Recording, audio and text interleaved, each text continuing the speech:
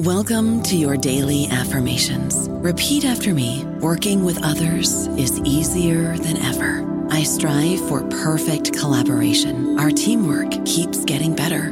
Yeah, affirmations are great, but Monday.com can really get you the teamwork you desire. Work together easily and share files, updates, data, and just about anything you want all in one platform.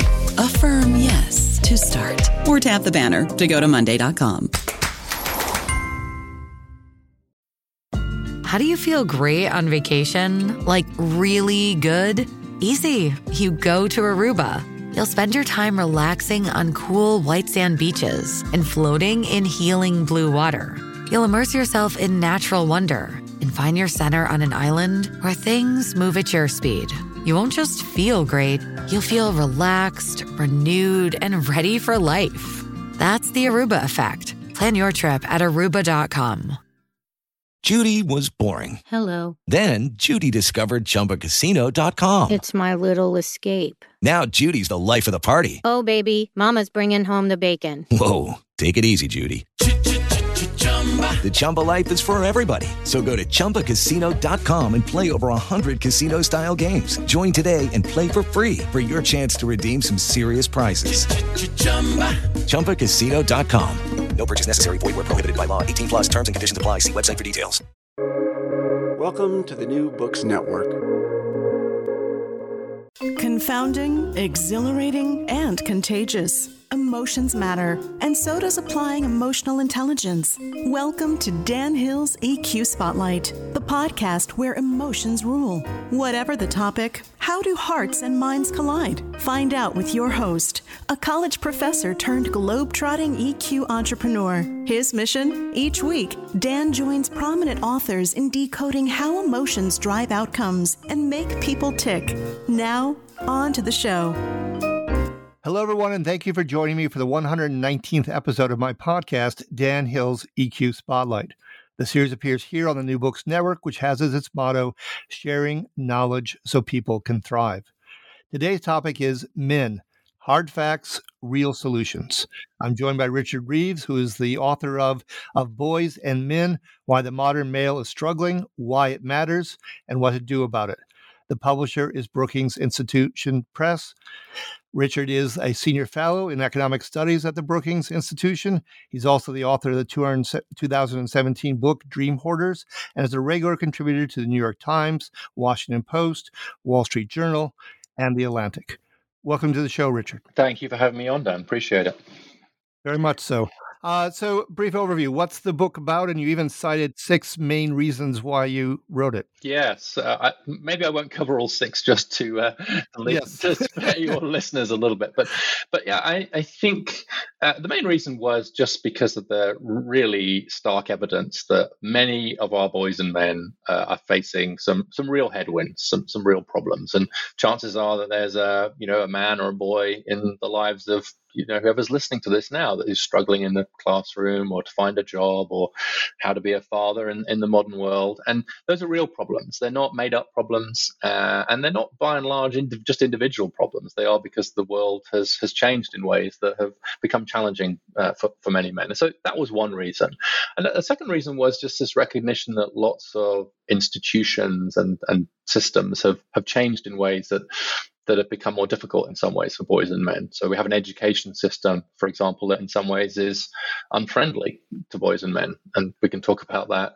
The workplace has changed. I mean, traditionally male jobs have been particularly affected by trade and automation and so on. And then we've seen big changes in the shape of our families, which has really raised questions about what it means to be a father today and how to be a good dad. And many of those changes have ended up separating fathers from their children. And so those real problems. And I think they're structural in nature. They're not just like you're failing as an individual. It's not just a question of an individual stepping up. And I think the other 2 reasons that I've mentioned now, one is that I just see a big, colossal political failure here.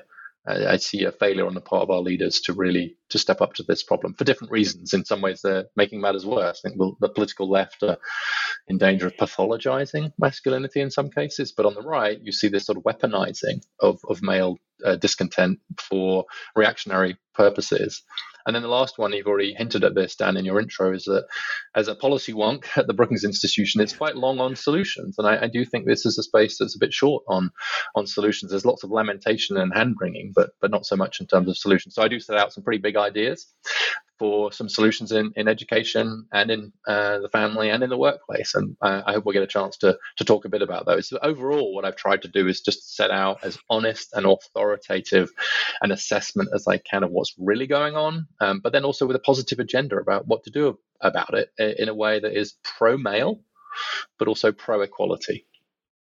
Yeah, no, I think it's a tremendously important task, and I think you've had the courage to take it on. And there are a lot of startling facts in the book that I think make the case for why we need to pay attention to this issue. So let's delve into those and make sure we leave time to get to the solutions that you're proposing. So there's a chapter called Girls Rule, and back in the day, I taught college both at Brown University, Rutgers University, and before that at what's now Missouri State University. And I saw then already a bit of what is even more prevalent now, which is that men have a lower graduation rate. I think you actually cite 9%, which is a pretty substantial gap. Want to talk a bit more about pink campuses, Girls Rule? What's going on in education? Sure. There are these glaring gaps on college campuses, as you point out. For every 3 women on campus now, there are only about 2 men. The graduation rates are starkly different. In fact, the gender gap in getting 4-year college degrees is bigger today than it was in 1972, which is when we passed legislation to help women. But it's flipped, it's the other way around. So in 1972, there was a 13-point gap in favor of men in college completion rates, and now there's a 15-point gap in favor of women. So it's just completely reversed in a way that no one really predicted. But it does, to some extent, that's a reflection of what happens earlier.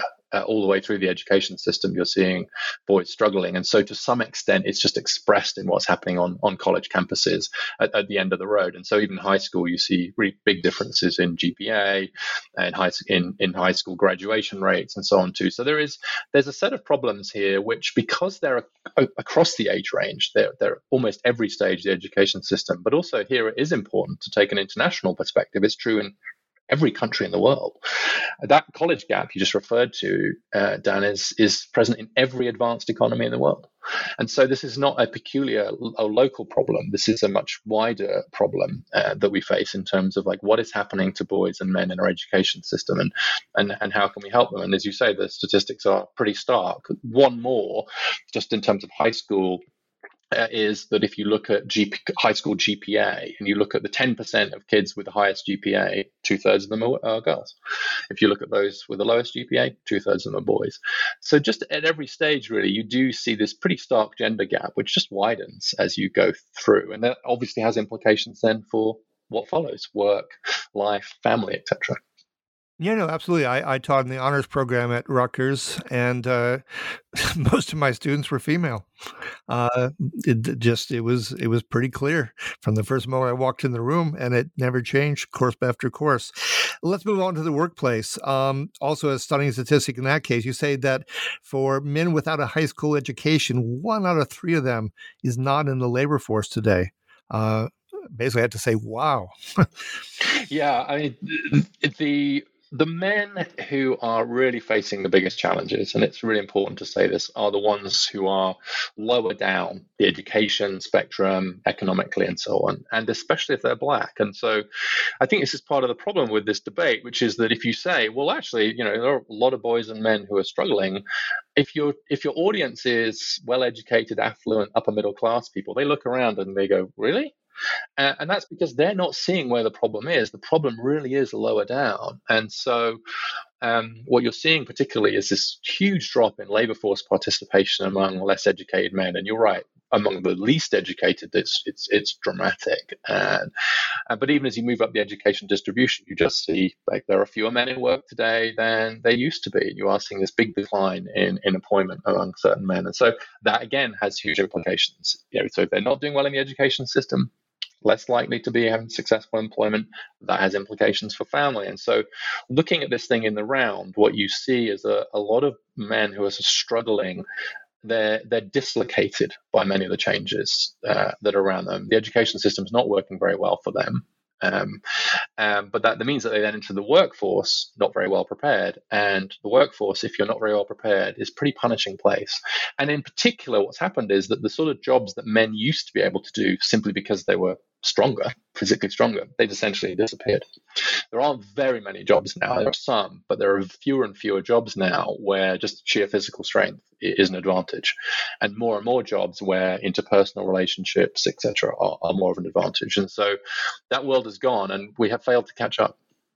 Yeah, no, and it's the women who are often very good at the so-called soft skills of empathy and communication and collaboration, more so historically, or at least by stereotypes, than men. I've certainly seen that in corporate life before I started my own company. So many of the managers were women. Very rarely were there as many male leaders, unless it was very operationally oriented, mechanically oriented. And so it tended to be a situation where you had executives who were still pretty overwhelmingly white male, and managers who were a little more diverse. There were certainly female Black managers, but the managerial core was at least at parity, if not more dominated by women. Yeah, that's all true, but it's also a good chance to just underline something you've just said, Dan, which is that, like, at the top reaches of many of our institutions, there is still a gender gap in the way we normally think about it, particularly in boardrooms. And look at Congress; it's still only 1 in 4 women in Congress, and so there are still plenty of places where there's more to do in terms of promoting women's opportunities. It's also true that just on average, there are these differences between men and women, but they don't tell us anything about individuals. And so one of the traps that people fall into in this debate is either to say there are no intrinsic differences between men and women. Well, that's not true. But the other problem is to say, and they're so huge that they determine everything in life, right? And can't be overcome or addressed. Yeah, it's like, I mean, you're a professor. You understand overlapping distributions. You understand that things can be true on average, but that doesn't mean that they're true for most people, and so on.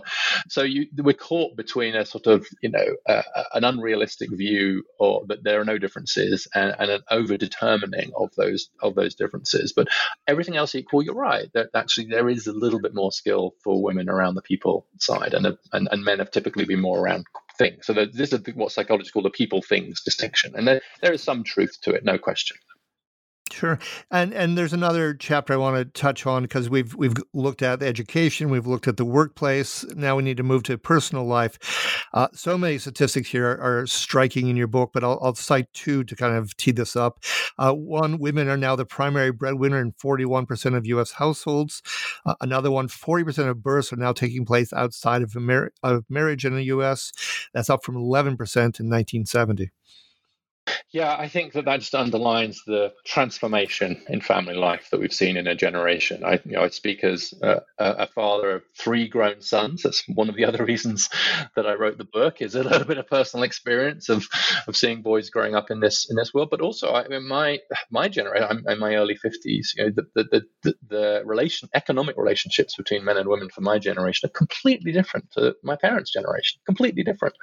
I mean, as you say, like this huge number of breadwinners now who are women. That's a transformation. I mean, it's a cultural transformation, and it's a welcome one, in the sense that what it represents is a huge triumph of the women's movement to get what I would say is the main goal of the women's movement, which was economic independence for women, to make marriage a choice, to use Gloria Steinem's phrase, and to mean that women could stand on their own. And that's the message that certainly, my wife received, and that all of our friends' daughters have received, and that I would absolutely communicate to any young women that I know in my life, which is make sure you have, economic power. But what that also means is a big question mark is then, okay, well, what does that mean for dads? And we haven't caught up yet. Again, it's a cultural lag problem. If we still see dads as primarily as breadwinners, and they are increasingly not fulfilling that role, or at least they're not the only ones filling that role, what does that mean? And so what that means in practice is that particularly for unmarried fathers, and you're quite right, that there's this huge rise in the number of kids being born outside marriage. And I don't really see that changing, honestly. I don't think we're going to turn back the clock on that one. Well, what does that mean for unmarried fathers? And the danger is that if really being a dad means bringing a paycheck, then, and as we've just discussed, a lot of men are struggling economically. The danger is that we've essentially benched the dads. And we say, look, mum can do both. Mum can raise the kids and make the money. Well, a society where we've basically benched all the dads is not a good society, especially for our sons. And so we have to reinvent fatherhood for a world of gender equality, reinvent what it means to be a dad when your partner is going to be equal, in some cases, superior earning partner. But it doesn't mean that we don't need dads anymore. We need dads just as much as ever. Absolutely. So before we pivot into the solutions part of this, one more thing I thought it was very candid of you. You said you had a lot of people suggesting you not write this book, that it goes into troubled waters, and certainly you have a chapter on political stalemate. And since I've been a columnist and a pundit for Reuters and CNN and Fox and MSNBC on presidential debates and so forth, I know those waters a bit. But can you just talk a bit about that, maybe as a setup to us going into the solutions? Because you do very definitely dare to have real solutions you're proposing here. Yes. Well, thank you for saying that, Dan. And we'll see how brave I'm actually being. I sometimes think people overstate the bravery thing. It's like, oh, look how brave I'm being, this difficult subject. And then before you know it, you're a successful YouTuber with a very profitable Substack, complaining about your lack of audience. So I don't want to overstate this, but I do think it is. There's no question that it's difficult water. And I think that's because, for two reasons. One, it has become quite polarized politically. And I do think that particularly in the sort of, air war type politics that we see, that the whole issue of gender and sex has become quite politicized. And so it really is a sort of pick your side. There's either a war on women, and we still live in a patriarchy, and how can you even talk about boys and men? So come this way. Or there's a war on boys and men, and feminism has destroyed the family and society, so come this way. And of course, most people are nowhere near either of those extremes. What most people are trying to do is raise their kids and make their lives work and make their relationships work in what are quite challenging times. And so I guess it's just a sort of a recognition that that this is a sensitive subject. And it's also, the second reason is because it's personal. I mean, we're talking about very personal things here. We're talking about ourselves. We're talking about our sons. We're talking about our brothers. We're talking about our marriages. And so this is a subject that people have views on. I mean, when you tell people that you're writing a book about something, you're out at a party or you're chatting to people, it's very interesting to see what kind of reaction you get. And one of my previous books that was a biography of the 19th century British philosopher John Stuart Mill. And I could see people's eyes glaze over as I talked about. Oh, what are you working on? Oh, a book about John Stuart Mill. I could see them regretting it immediately and sort of trying to back away. But with this one, I could barely get 2 sentences in before people would start sharing their own stories and their own opinions, pro or con. And so this is both a very political issue and a very personal issue. And I think that makes it a particularly treacherous area. On the other hand, also an area that's crying out for better treatment than the one we've had so far. Well, I took a 19th century British nonfiction course, and I confess I took it because I wanted to read Ruskin and Wilde, but I really enjoyed John Stuart Mill. Finally. But I'm not going to take away from you the mantle of some courage here, because I think when we get to the question of education, for instance, you have a pretty bold suggestion, which is to delay schooling for 1 year, what sometimes might be called redshirting boys. But you got a couple more involving education as well. So let's move into the solutions part and tee up the topic of education reform. Yeah, so you're right. There's three big proposals that I make to try and create a more male-friendly education system. I don't think it's currently very friendly to boys and men. And the first is to start boys in school a year later than girls. And the reason for that is quite simple. Boys mature later than girls. Especially in adolescence, so all the way through. But in adolescence, girls are on many important measures of brain development almost 2 years ahead of boys, actually. And those are the sort of skills that you develop around self-organization, the ability to stay on track, etc. This is like prefrontal cortex, CEO of the brain stuff. And it just develops earlier in girls, partly because girls have hit puberty earlier. It just does. And so for all the debates about sex differences in adults, the really big difference is the timing of development. And so what that means is that 15-year-old girls and 15-year-old boys are the same chronological age, but they're not the same developmental age. The boys are developmentally behind them. But we continue to run education as if that's not true. So essentially, the education system is structured in favor of girls in that sense, like neuroscientifically. And also the other thing I've discovered doing some reporting on this, including for a piece of The Atlantic, is that actually in private schools, it's pretty common for boys to be held back. I was told by one school counselor that there are 2 cutoff dates in our school, one for girls and one for boys.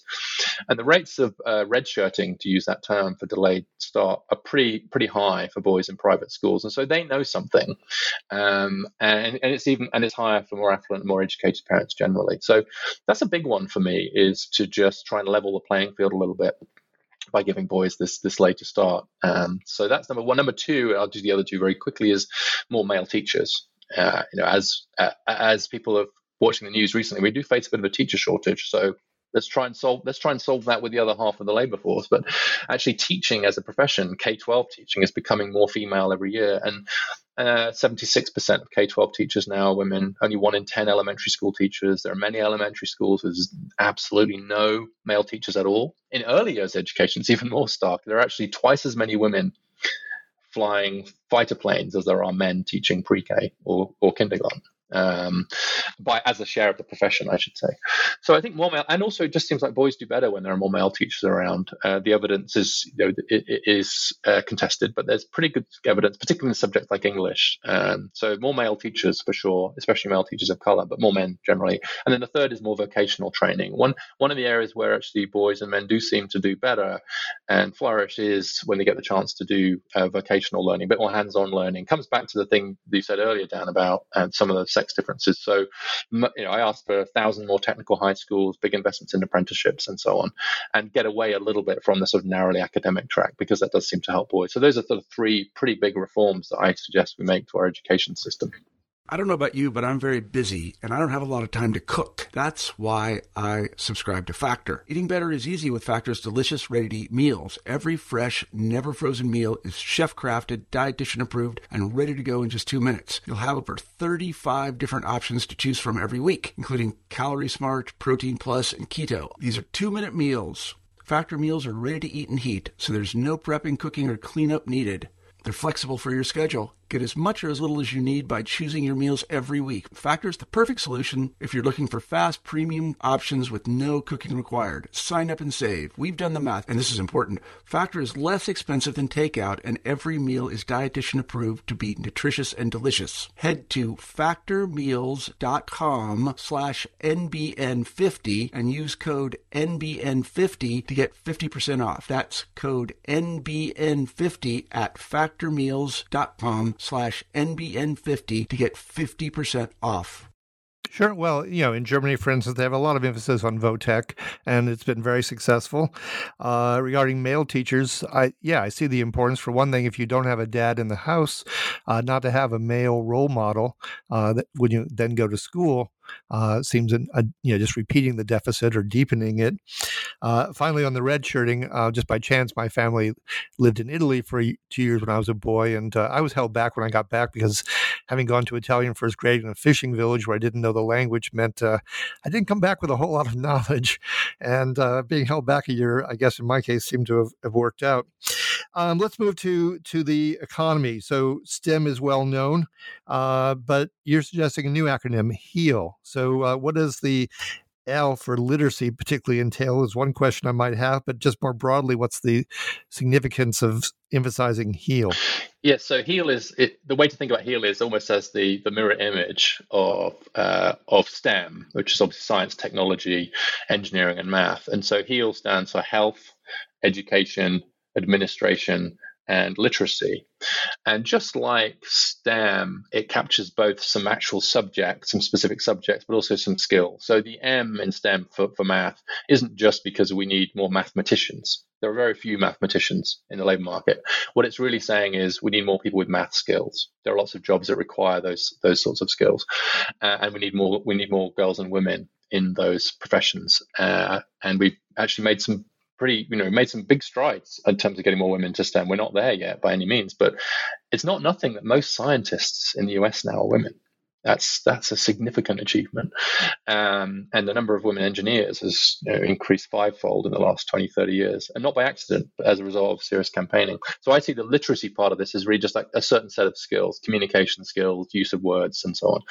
And so if you think about HEAL, health, education, administration, literacy, that includes huge professions like nursing, as well as medicine, of course, but also teaching, those sorts of service sector jobs we've talked about, and the jobs that really require communication skills and interpersonal skills to some extent. A lot of jobs are coming in those sectors now, and they are very, very skewed towards women. We've already talked about teaching, but nursing, similarly, a lot of the service sector jobs. And so what I call for is a $1 billion investment in getting more boys and men into these HEAL sectors through subsidies, scholarships, mentoring programs, college degrees specifically aimed at them, etc. And so we've had this huge concerted national effort to get more women into STEM, which, as I said, has been very successful, still some work to be done. But we need the equivalent, because the desegregation by gender of the labor market has only happened in one direction, really. We've seen women really going into what were previously male-dominated professions, including very high-end ones like law and medicine, but very little travel the other way. And that's a problem, because that means that the jobs of the future are ones that are not currently seen as ones that are very often done by men. And so men can heal, and we need to get more men in those HEAL jobs, train them, subsidize them, scholarships, etc., so that they can embrace some of those jobs of the future. It's no good hankering after a lost industrial past, where men could do well through brawn rather than brains. Instead, we need to help men adjust to the new labor market. And some of those jobs like nursing, there's no particular reason at all why they should be dominated by women. They didn't used to be. It was Florence Nightingale's fault that they became dominated by women, but that's a whole other podcast. Sure. Well, and the opportunity is vast here. As you mentioned, STEM is about 9% of the U.S. economy, but the HEAL things that could be incorporated is double that, 23%, more than double that. So it's a very healthy opportunity to create opportunities and rectify some shortcomings in terms of what men are facing in the workplace. So good stuff. So one more, we haven't really touched base on the personal front, marriages, lives, paid leave for dads is something I remember from the book. Anything more you want to talk about on that front? Yeah, just really that I think we need to underline the importance of fatherhood. Period. Not fathers as breadwinners or fathers as something else, but just fathers as fathers. Fathers matter. Period. And if we don't have that message and we don't build that into our policies, otherwise the danger is that dads feel like if they're not meeting the traditional metric for successful fatherhood, they're not needed. And so you end up with the situation where 1 in 5 fathers aren't living with their kids. When parents separate, especially if they're not married, a huge number of fathers lose contact or regular contact with their kids. And I think that's because this cultural message is, well, you're not doing the traditional dad thing. But it turns out that dads matter just as dads, especially to adolescents, actually. I was very struck by the evidence that dads matter for adolescents. And how do we send that message that dads matter? Well, a number of ways, but one is to make sure that, particularly for unmarried parents, that dads have rights. As things stand, if you're unmarried, in every US state, the default is full custody to the mom. And the father has to go to court to get access to his kids. And that's just, it's different if you're married, but we have a system that's built for the yesteryear, and we have to update it. But also, perhaps most strongly, I think if we're going to have paid leave policy, which we should, we're the only advanced economy that doesn't have national level paid leave policies, it should be on equal basis between men and women. I go quite radical here, Dan, and say 6 months paid leave for both mothers and fathers each, but completely independent, completely separate. And so what that means is what we're sending there is a message that dads can take time off their kids, actually, regardless of how old the kids are. In many cases, I think dads might want to do it when their kids are a bit older. But we don't want to send a message through public policy that moms matter more than dads. because dads matter at least as much as mums. And particularly in this new world of much greater economic equality, it's very important that we underpin fatherhood as an independent social institution. The sort of soundbite line that my conservative friends don't like from the book is that we need to free fatherhood from marriage. And what I mean by that is it needs to be an independent social institution. And so anybody who is a dad that's listening or has a dad, it's incredibly important not to treat dads as somehow second-class parents. They are not. No. I think that's strong, good stuff. Maybe a last question. So you look at the landscape, everything from any possible corporate initiatives to nonprofits, foundations, the government. What, if anything, is picking up on this need and this possible agenda in any shape to give us some thrust forward? Well, I don't see much to cheer on the political front right now. Honestly, what I see on the right is an attempt to exploit some of these real concerns that men have. Senator Josh Hawley has a book coming out on men next year, and I think I've got a pretty good sense of what that will contain, which is it's the feminists' fault. You just turn back the clock. There's a reactionary reflex there, so I don't see much there. But on the left, the Democrats, I see a gender equality strategy coming out of the White House that makes simply no mention of any gender inequalities that run the other way. It simply doesn't mention them. So it's a completely one-sided view. And really, so, the harsh thing to say is that the left are turning their back on boys and men, and the right want to turn back the clock on girls and women. And nobody in the real world thinks either of those are positive solutions. I think there's a bit more movement, though, on the ground. I see fathers are getting more involved with their kids. We are seeing women making strides in the workplace, as we've discussed. And you're starting to see companies, especially post-pandemic, starting to realize that they do need to give their workers more flexibility, that many of them are starting to give more paid leave, especially right now. It's the more elite organizations for sure, but I hope some of that will trickle down. So we're starting to see this recognition in workplaces that dads really matter, and I think that's an important, and that's a step forward. But I honestly think we need a bit of a cultural revolution here. The women's movement was a cultural revolution. We need a completing revolution, if you like, which is to recenter the role of boys and men in the family on new and more egalitarian terms, to help boys and men adjust to the new labor market, and to recognize when they're in trouble, as they are in the education system, and try and fix them. We can think two thoughts at once. There's more to do for girls and women, but we've also got a whole heck of a lot of things now to do for boys and men. And most people in the real world both know that, and as parents, we're all trying to do that. It's just that our public policy is lagging, and I'm hoping that some of our business leaders can set the pace here, because the problems of boys and men are not going away. And if they're not addressed responsibly, then I think we are allowing those problems to fester in ways that will be bad for everybody. Well, very admirably stated, and an important, good cause. So I want to thank you, Richard. This has been episode 119, Men, Hard Facts, Real Solutions. My guest, Richard Reeves. He is the author of Boys and Men, Why the Modern Male is Struggling, Why It Matters, and What to Do About It. If you've enjoyed today's show, of course, please give it a rating or review on iTunes. Finally, I like to conclude every episode with an epigram. In this case, I took one from someone I don't even know anything about, named Douglas Wilson, but his statement interested me. He said, "If boys don't learn, men won't know. Until next time, take care and be well."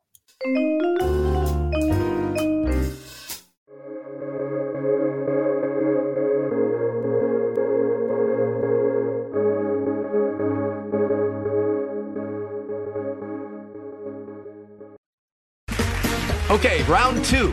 Name something that's not boring. A laundry? Ooh, a book club. Computer solitaire, huh? Ah, sorry, we were looking for Chumba Casino. That's right, ChumbaCasino.com has over 100 casino-style games. Join today and play for free for your chance to redeem some serious prizes. ChumbaCasino.com. No purchase necessary. Void where prohibited by law. 18+ terms and conditions apply. See website for details.